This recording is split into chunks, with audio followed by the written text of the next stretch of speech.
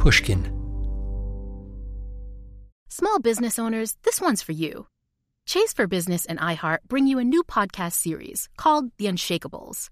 This one-of-a-kind series will shine the spotlight on small business owners like you, who faced a do-or-die moment that ultimately made their business what it is today. Learn more at chase.com/business/podcast. Chase, make more of what's yours. Chase mobile app is available for select mobile devices. Message and data rates may apply. J.P. Morgan Chase Bank, N.A. member, FDIC. Copyright 2024, J.P. Morgan Chase & Co. The most innovative companies are going further with T-Mobile for Business. The PGA of America is helping lower scores and elevate fan experiences with AI coaching tools and 5G connected cameras. AAA is getting more drivers back on the road fast with location telematics. And the Las Vegas Grand Prix is powering race day operations with 5G connectivity, giving fans an experience at the speed they deserve. This is accelerating innovation with T-Mobile for Business. Take your business further at T-Mobile.com/now. What's up, this your boy Lil Duval, and check out my podcast, Conversations with Unc, on the Black Effect Podcast Network. Each and every Tuesday, Conversations with Unc podcast feature casuals and in-depth talk about ebbs and flows of life and the pursuit of happiness. Unlike my work on stage, I tap into a more serious and sensitive side to give life advice and simply offer words of encouragement, yet remind folks to never forget to laugh. Every Tuesday, listen to Conversations with Unc, hosted by Lil Duval on the Black Effect Podcast Network, iHeartRadio app, or wherever you get your podcasts. Presented by AT&T. Connecting changes everything.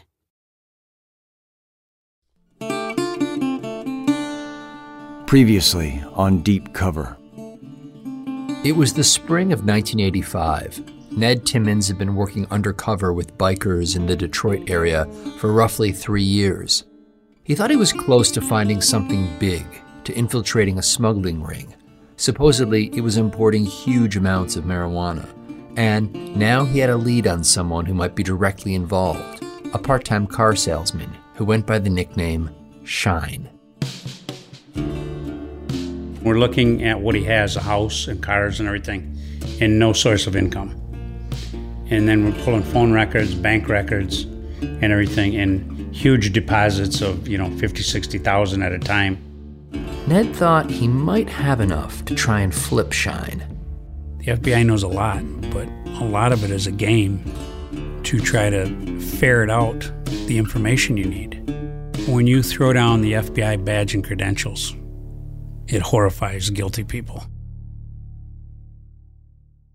What Ned needed was an in, an introduction, and, as Ned recalls it, another one of his biker informants came up with the solution. They would all get together and have a chili cook-off. See who could cook the meanest bowl of chili con carne, because apparently Shine loved to cook.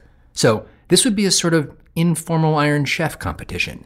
Ned says this other biker, his informant, set the whole thing up. Basically, he tells Shine, I was at this guy's house and he makes the most incredible chili and it's better than yours, Shine. Well, Shine's like, bull fucking shit, it's better than mine. We'll have a cook-off. And this is also exactly how it all goes down in the novel. Shine had taken the chili challenge seriously. Ned could smell the rich, peppery aromas from out in the neatly trimmed front yard. Every man has something he's proud of. The deck he built, the way he cooks a steak, how well tuned his carburetors are. For Shine, it was his chili. In the novel, Ned describes Shine as a jackal, a guy with bright, intelligent eyes and a body that looked ready to bite fast and hard. Ned knocks on the door of Shine's house. So we get in there and bullshit around, and I see that in the kitchen is a regular-sized shotgun. Shotgun above the door, AR-15 in one corner, guns all over the place. At this point, Ned says he's still very much in character, just playing the role of Ed Thomas, the badass biker who just stopped by to cook some chili and down some brewskis. He's just waiting for the right moment when everyone is relaxed, guards down, we go about an hour, and we're sitting in the kitchen, and I said, well, it's time to make a move. I just took my creds out of my pocket and laid them on the table and said, Shine, I'm an FBI agent. I'm going to send you away for life. I'm going to take this motherfucking house. I'm going to take your cars. I'm going to take any money you got in the bank. You're not going to have a fucking penny. And you play ball with me, or all this is gone. All of it. Ned says that it took Shine time to come around, but eventually, after many hours of hemming and hawing, he agreed to cooperate, to switch sides and start working for the FBI. But not necessarily because Ned won him over with his tough talk or his badge. Shine, I found out, had his own agenda, and that agenda had everything to do with one crucial detail that was obvious if you just looked at the guy.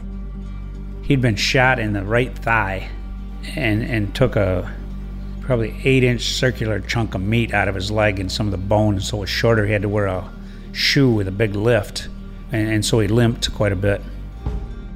So yeah, the jackal, the wild predatory dog, in real life, he was partially disabled. Because turns out, someone had almost killed him. And when Ned showed up, Shine was looking for an escape.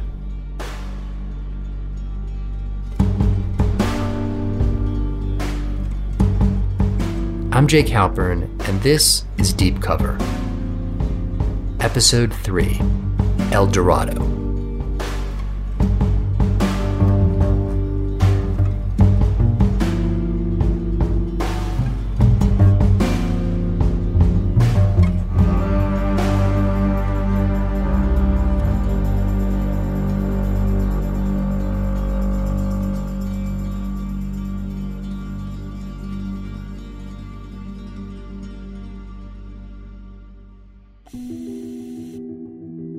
Shine was hurt badly in the shooting.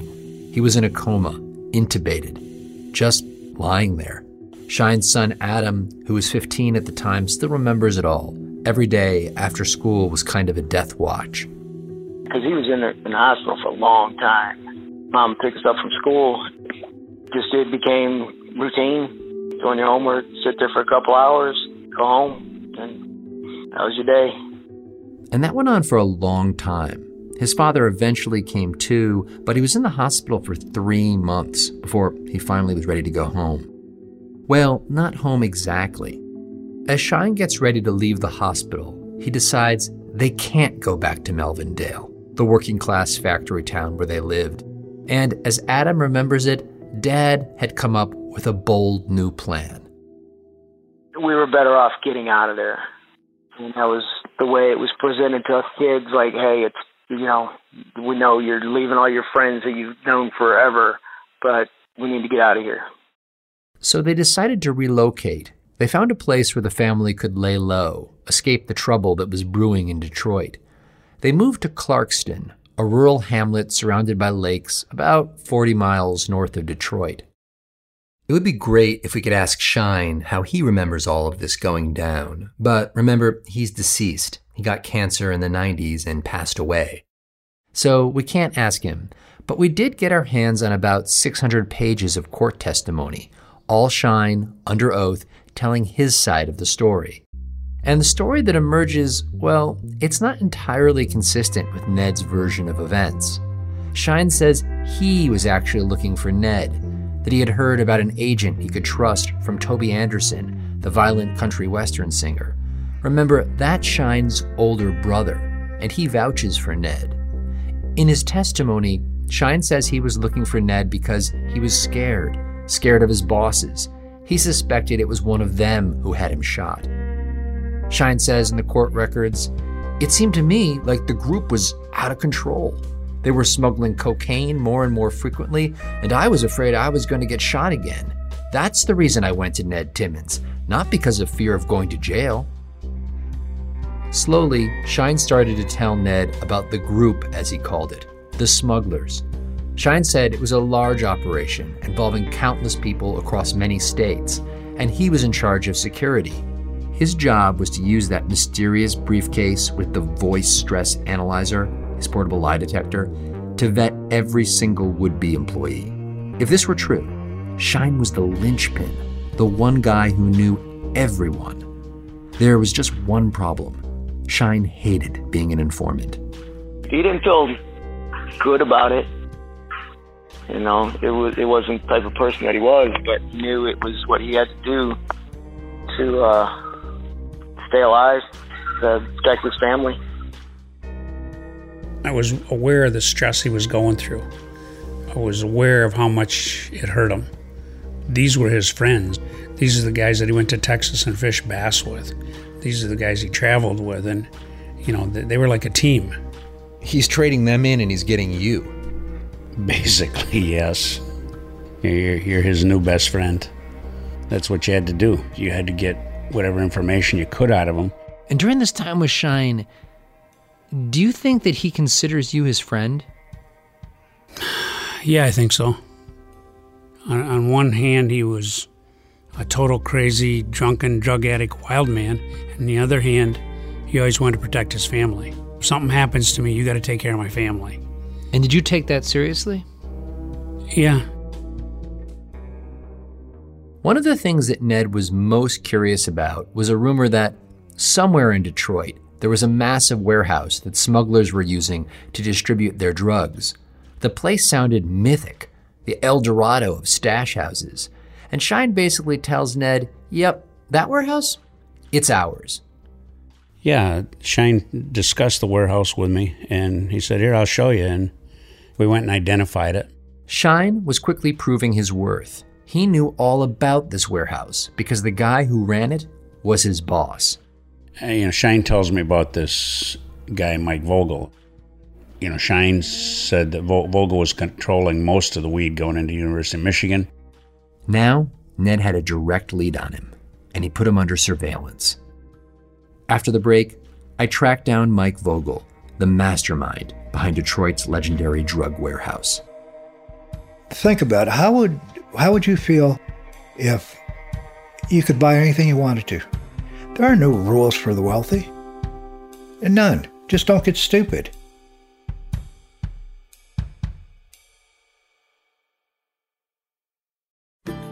As listeners to this show, you probably consider yourself pretty smart. But how smart is your wallet? When you're looking to upgrade your wallet, it's time to turn to NerdWallet. Their expert team of nerds has the financial smarts to help you find the right financial products for you. Before NerdWallet, you might have paid for vacations with whatever was in your wallet. But you could have been missing out on miles you didn't even know you were leaving on the table. Now you can get a new card with more miles and more upgrades. What could future you do with more travel rewards? A hotel upgrade? Lounge access? Wherever you go next, make it happen with a smarter travel card. Don't wait to make smart financial decisions. Compare and find smarter credit cards, savings accounts, and more today at nerdwallet.com. NerdWallet. Finance smarter. As with all cards, credit is subject to lender approval and terms apply. The most innovative companies are going further with T-Mobile for Business.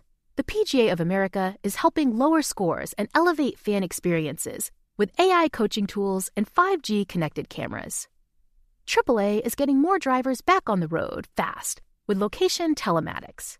And the Las Vegas Grand Prix is powering race day operations with 5G connectivity, giving fans an experience at the speed they deserve. This is accelerating innovation with T-Mobile for Business. Take your business further at T-Mobile.com/now.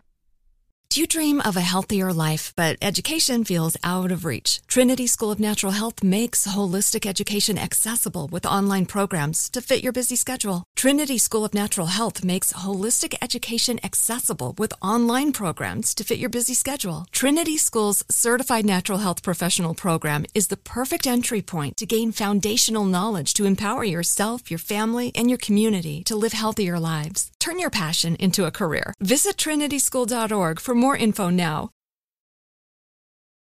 I meet Mike Vogel at a house in a quaint town outside of Detroit.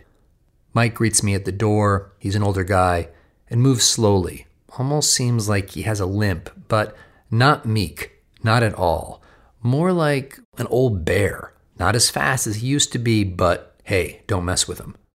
He grabs a cup of coffee, lights a cigarette, and just starts talking. But before we get into his life as a criminal mastermind, he tells me that I have to understand where he started out. Not with marijuana, but with groceries.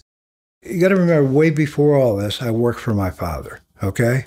And I ran the frozen food and receiving docks for his company, okay? And that's when I learned about wholesale distribution. Yeah. Prior to being a big-time drug distributor, he was moving large quantities of frozen peas. And my father's warehouse was like 2.5 city blocks long, full of dry goods, full of canned goods, and a freezer that was 50,000 square feet. He was a grocery guy, and that's how he became an expert in inventory, specifically his father's tracking system. They used paper receipts with carbon copies, almost like what you'd get at the dry cleaners. Mike grows up in the grocery business, one of 10 kids, goes to Catholic school. He says he was a reasonably good student. In college, Mike likes to party and hang out with girls, smoke some pot. At heart, though, he's a business guy. He doesn't want to get caught, and he wants to protect himself by learning more about who he might be up against. So he decides to do some homework. He starts volunteering for the police. My job was to watch the parking lots, quote unquote. I want to know the codes. I wanted to see how they were, how they acted. And police are not, they're not as smart as everybody thinks, They're just doing their job. This whole experience only builds Mike's confidence, makes him think he can up his game, start dealing on a larger scale. Pretty soon, he's buying 500 pounds of marijuana down in Florida, loading it into the trunk of his Pontiac Bonneville, and driving it up to Michigan, where he sells it to smaller dealers. I knew him from high school. All Catholic Central buddies.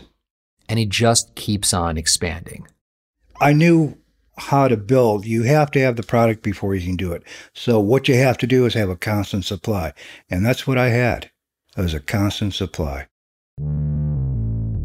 Like any smart businessman, he had multiple suppliers, eventually big suppliers. Some would bring the marijuana in by plane to a small airport in northern Michigan or a grass strip down in Kentucky. Others brought it in by boat to secret landing sites down south and then brought it up north by truck. Then Mike Vogel needed somewhere to put it. He would store the product in the big warehouse out on 8 Mile. Mike, the grocery guy, he understood that when it came to selling produce, whether it was marijuana or, Brussels sprouts, the key to profits was moving large quantities quickly and efficiently. And last but not least, he developed a network of trusted buyers who each had their own territory. For instance, college campuses like University of Michigan. And almost like a big retail chain, he used his muscle to push out competitors. I had it in such a way that I really control the marijuana industry in Michigan, in Ann Arbor and all the rest. I'd hear of someone else bring in a load. I'd just bring in stuff and reduce my prices so they could. One guy, I heard he was selling his stuff for $310. I started selling mine at $285. And I always had good product. All of this sounds like stuff out of a classic business school textbook, right? Sell large quantities so even slim profit margins can pay off. Keep your inventory moving. If competitors emerge, undersell them. Even if you lose some money, it's worth it to maintain control of the market. I mean, this guy could be your classic Midwestern CEO, which he kind of was. But all of this has to be done in complete secrecy. For example, most buyers didn't even know where his big warehouse was. When they came to make a pickup, he'd have them go to a rendezvous point like some truck stop. Then one of Mike's trusted drivers would take the buyer's vehicle to the warehouse, load it up with pot, and then head back to the truck stop for the handoff. They didn't have to know where my location was. Nobody needed to know that unless you're a fucking thief and you're going to try and steal it, which would have been a tragedy on a lot of different levels. You can't allow anybody to steal from you. Mike's business, it was going very well. His nephew, Matt Vogel, a teenager at the time, remembers how he loved going to visit Uncle Mike. I bought a Frank Lloyd Wright style house in Milford on 25 acres, 30 acres. But it wasn't just the classy architecture that intrigued young Matt.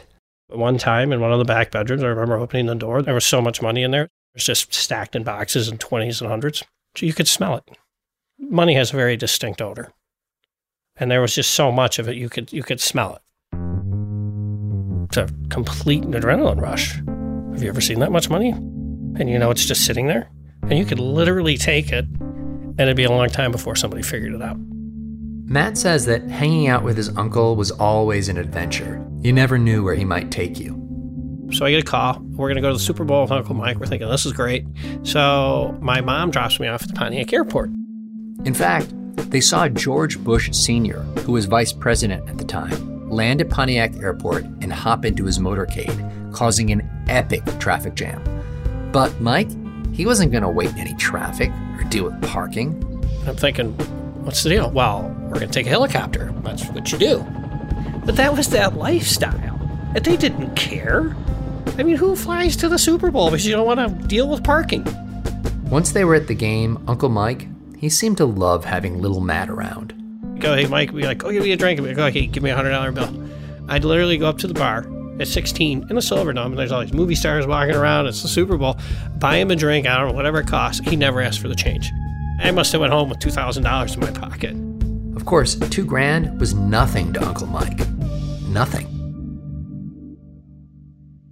Think about it. How would you feel if you could buy anything you wanted to?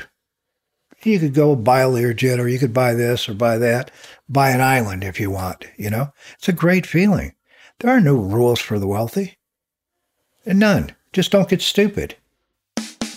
This is the guy that the FBI and the U.S. Attorney General had conjectured about. A marijuana tycoon. A man with closets that literally looked like Scrooge McDuck's vault. But here's the funny thing about Mike Vogel, right? For him, the money came so fast and easy that eventually, he says, he kind of grew tired of it. Jake, I'm going to tell you something. It was a stressful, tough business to run on my end because I basically was involved with smuggling in, the distribution of it, and then having to get the money back out. I mean, it took a lot from me. I was sick of this fucking business. And it wasn't just exhaustion. It was the paranoia, too. He wondered who might be stealing from him, who would rat on him, because it would just take one person for everything to crumble. It was right around this time that Mike got a call from his partner, the guy who actually smuggled the dope into the U.S. He had very good news.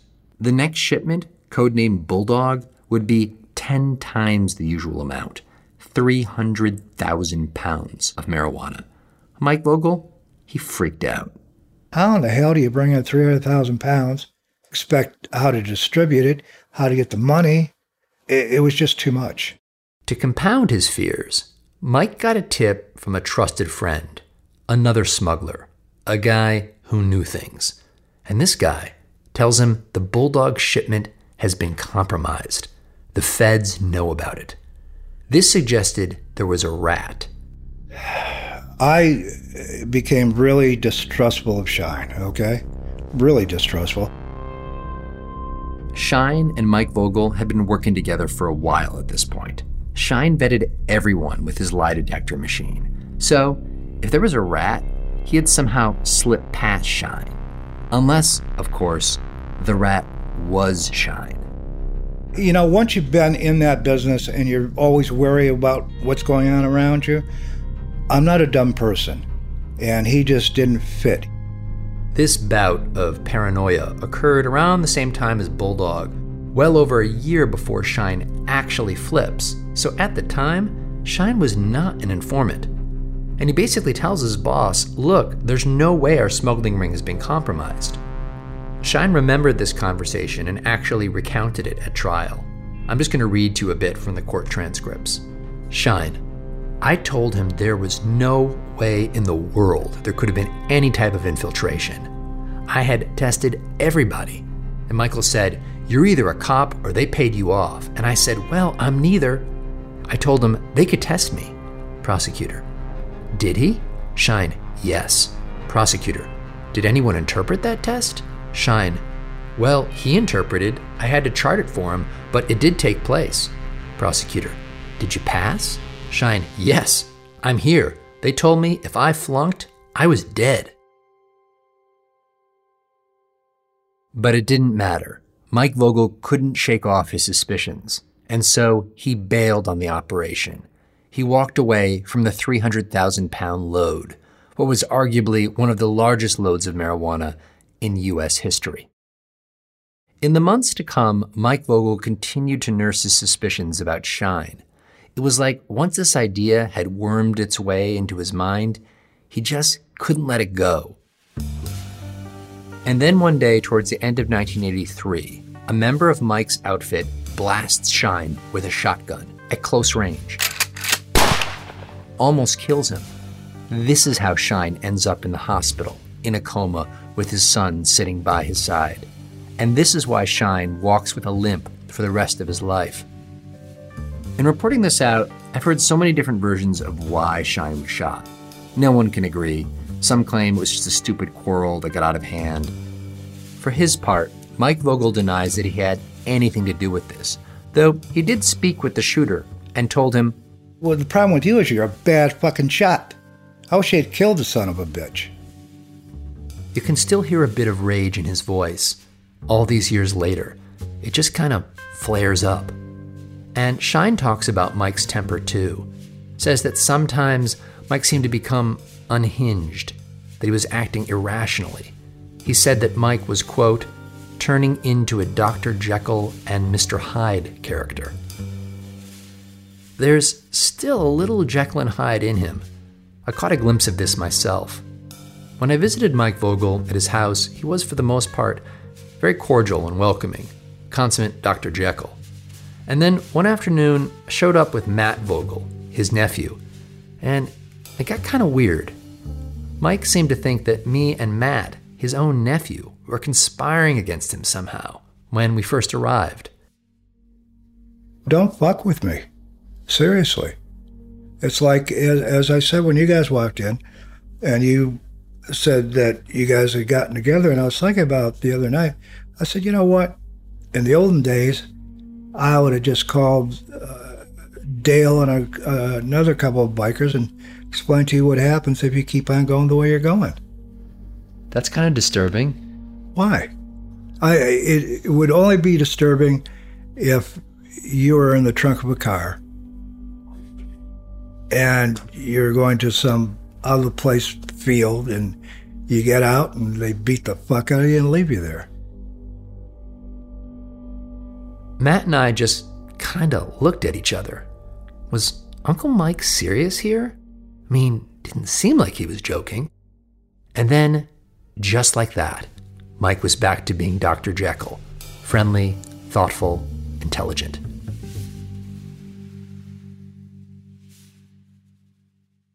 Mike may have been an intimidating figure, but Shine, it turns out, had taken measures to protect himself. He had dirt on his boss, incriminating evidence, rental car receipts, hotel records, and other evidence. He even bugged a hotel room in Tampa and surreptitiously made recordings of Mike Vogel talking. Later on at trial, Shine discussed this. Here he is in the transcripts talking about all the evidence he had. Shine: "I refer to them as my ace in the hole, in case Vogel made any more threats on my life. And I told him I had documentation to back up my credibility. I could corroborate certain times and dates of smuggling." Prosecutor: "You threatened Vogel that you had documentation?" Shine: "Yes." In the end, Mike Vogel's paranoia, it may have been justified. Either that, or it became a self-fulfilling prophecy. Like he was so worried that Shine was an informant, so certain that this was true, that he accused him of being a rat, made him take his own lie detector test, even wished him dead in front of others. And all of this seemed to spook Shine so badly, it sent him right into the open arms of the FBI. Coming up, Ned discovers that Shine, he has far more secrets to tell. Secrets that will lead them both on a bit of a wild goose chase, very far from Detroit.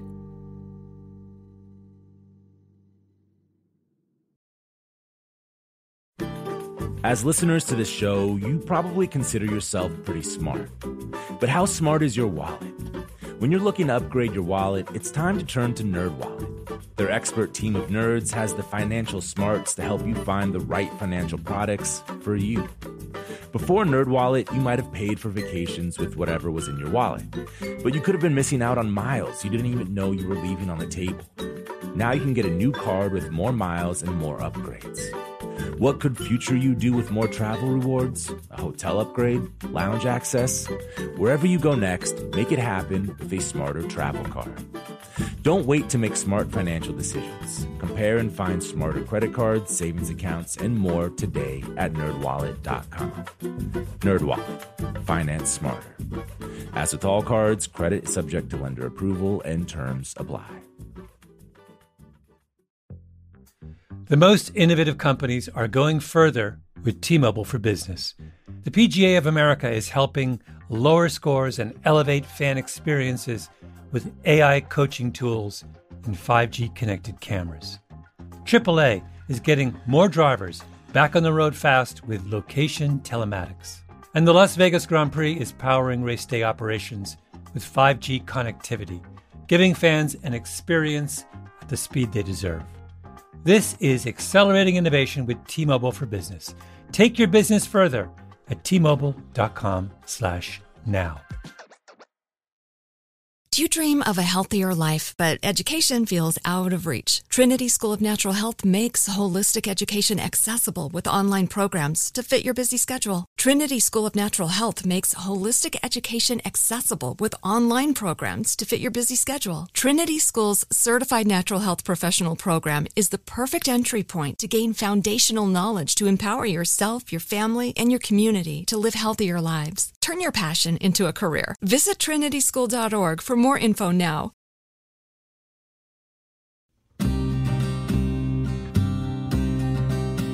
Ned and the FBI, they didn't go after Vogel right away.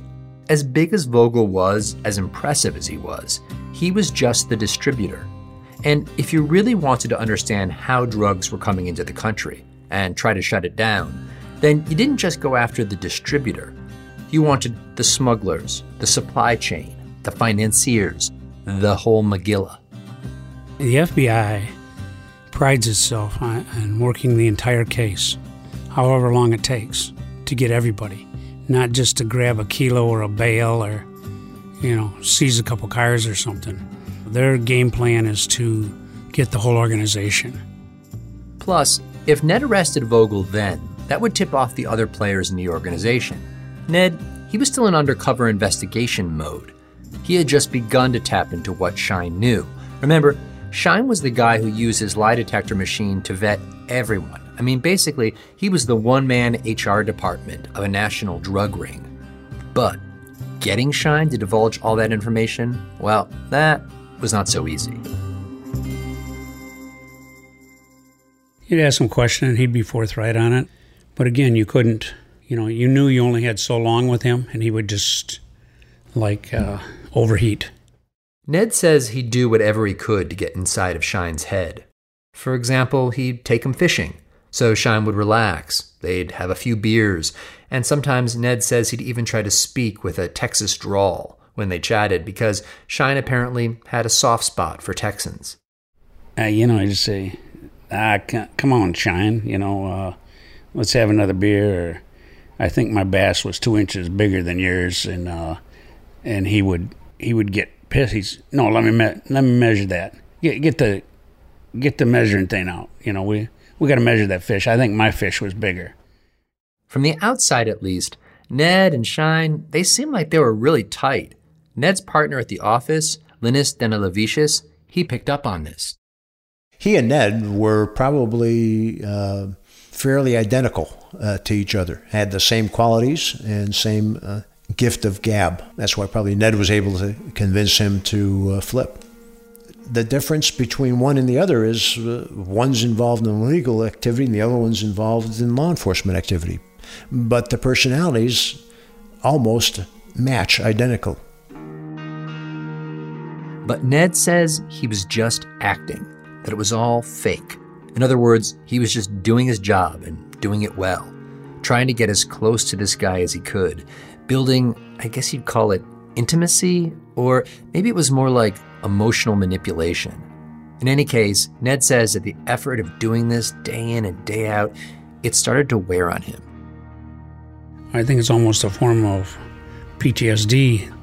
You're so psychologically involved with these people, and it's such, you're solving problems for their family, for their kids, for their relatives or whatever. They bring every problem to you, and you have to solve it within the rules of the FBI. These two guys, they needed each other. Ned needed Shine to make his case. And Shine, well, he needed Ned to help him and his family find a way out and escape. In a way, it was your classic symbiotic relationship. But honestly, I think it was more than this. Shine and Ned shared something. There was a strange symmetry to their lives. Ned was that dude living near the country club who'd grown a Fu Manchu mustache, learned to ride a Harley, and was passing as a biker with access to meth. Shine was a clever criminal from the working class streets of Melvindale, who was now laying low in the suburbs, passing as just another guy with a dad bod. They were both essentially undercover agents, but not identical. They were mirror images of one another. And then, one day, Shine really starts to talk. We got our hands on an FBI report that cataloged everything he told Ned in one session they had together. Shine charts out the whole network, giving Ned an organized chart of the whole company. He tells him locations: Sheraton Hotels in Tampa, Florida, a house in Slidell, Louisiana, places in Ohio, Kentucky, Boston, Detroit. And he confirms the size of some of their loads: 27,000 pounds, 35,000 pounds, 300,000 pounds. And then he had names for Ned. Allegedly, those involved included an American diplomat, a Texas billionaire, a Teamster executive. The list went on and on. Shine knew everyone from the ship captains to the guy working the radios to the offloaders. Shine basically tells Ned, if you can stop this organization, you're going to stop most of the marijuana coming into the United States. I was excited. I knew it was a massive operation, and I knew that we, had the key to the safety deposit box to open it all up. Shine also tells Ned, in so many words, I know how the smugglers did it.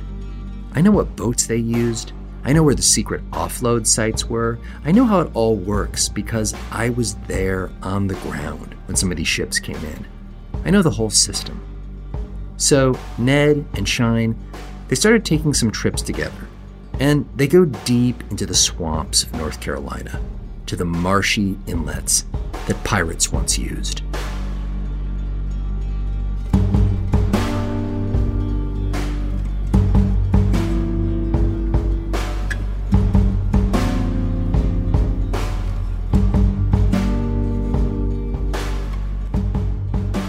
Next time on Deep Cover.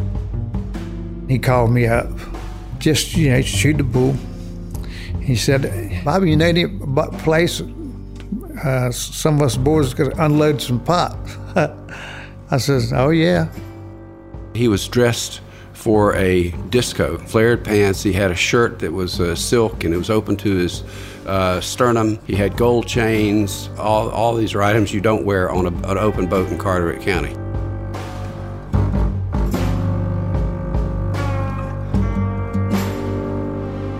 Deep Cover is produced by Jacob Smith and edited by Karen Shakurji. Our story editor is Jack Hitt. Original music and our theme was composed by Luis Guerra, and Flawn Williams is our engineer. Fact-checking by Amy Gaines. Mia Lobel is Pushkin's executive producer. Ned's novel is read by Walton Goggins. Special thanks to Julia Barton, Heather Fain, Carly Migliori, Lital Malad, Maya Koenig, Eric Sandler, Maggie Taylor, Khadija Holland, Zooey Gwen, and Jacob Weisberg at Pushkin Industries. Special thanks also to Jeff Singer at Stowaway Entertainment. I'm Jake Halpern.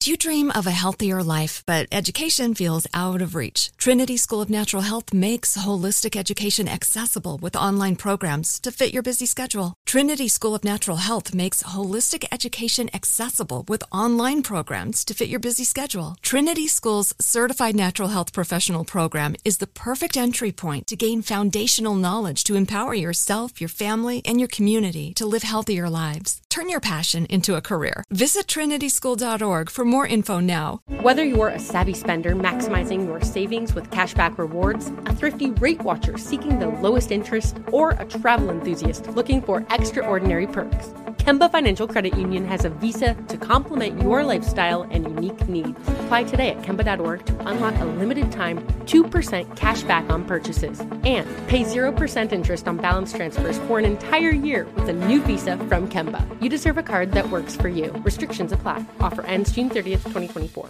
Judy was boring. Hello. Then Judy discovered ChumbaCasino.com. It's my little escape. Now Judy's the life of the party. Oh, baby, mama's bringing home the bacon. Whoa, take it easy, Judy. The Chumba life is for everybody. So go to ChumbaCasino.com and play over 100 casino-style games. Join today and play for free for your chance to redeem some serious prizes. ChumbaCasino.com. No purchase necessary. Void where prohibited by law. 18 plus terms and conditions apply. See website for details.